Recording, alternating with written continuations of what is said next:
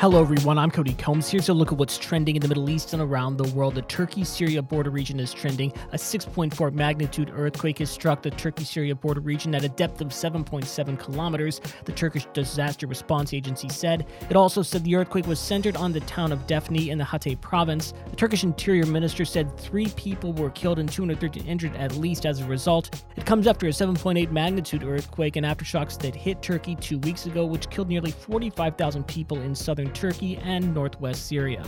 The United Nations Security Council is also in the mix. Security Council on Monday approving a statement that expressed dismay at Israel's plans to legalize settlements on occupied Palestinian territories and strongly opposing all unilateral measures that impede peace. The Palestinians, working with the United Arab Emirates, had sought a vote on a legally binding resolution, but facing an almost certain veto from the United States and a possible diplomatic crisis, a presidential statement was issued instead.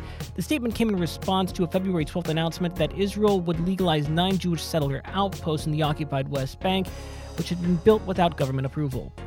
And a 4-day working week study is also in the mix. The trial of a 4-day working week in the UK, the largest of its kind in the world, has been celebrated as a major breakthrough after the majority of those participating companies announced their intention to continue with the shorter week.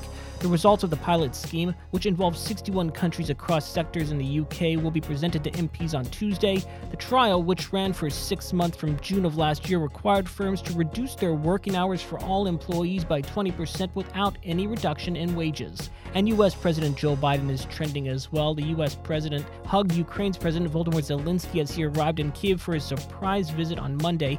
Mr. Biden landed in the Ukrainian capital for a stop on his European trip to coincide with the first anniversary of Russia's invasion of Ukraine on Friday. Quote, "The cost that Ukraine has had to pay is extraordinarily high," he said. "Sacrifices have been far too great." Air raid sirens rang out as Mr. Biden went on a walkabout in the city, laying a wreath at a memorial wall. That's it for today's Trending Middle East update. For our full range of podcasts, head on over to our comprehensive podcast section at thenationalnews.com.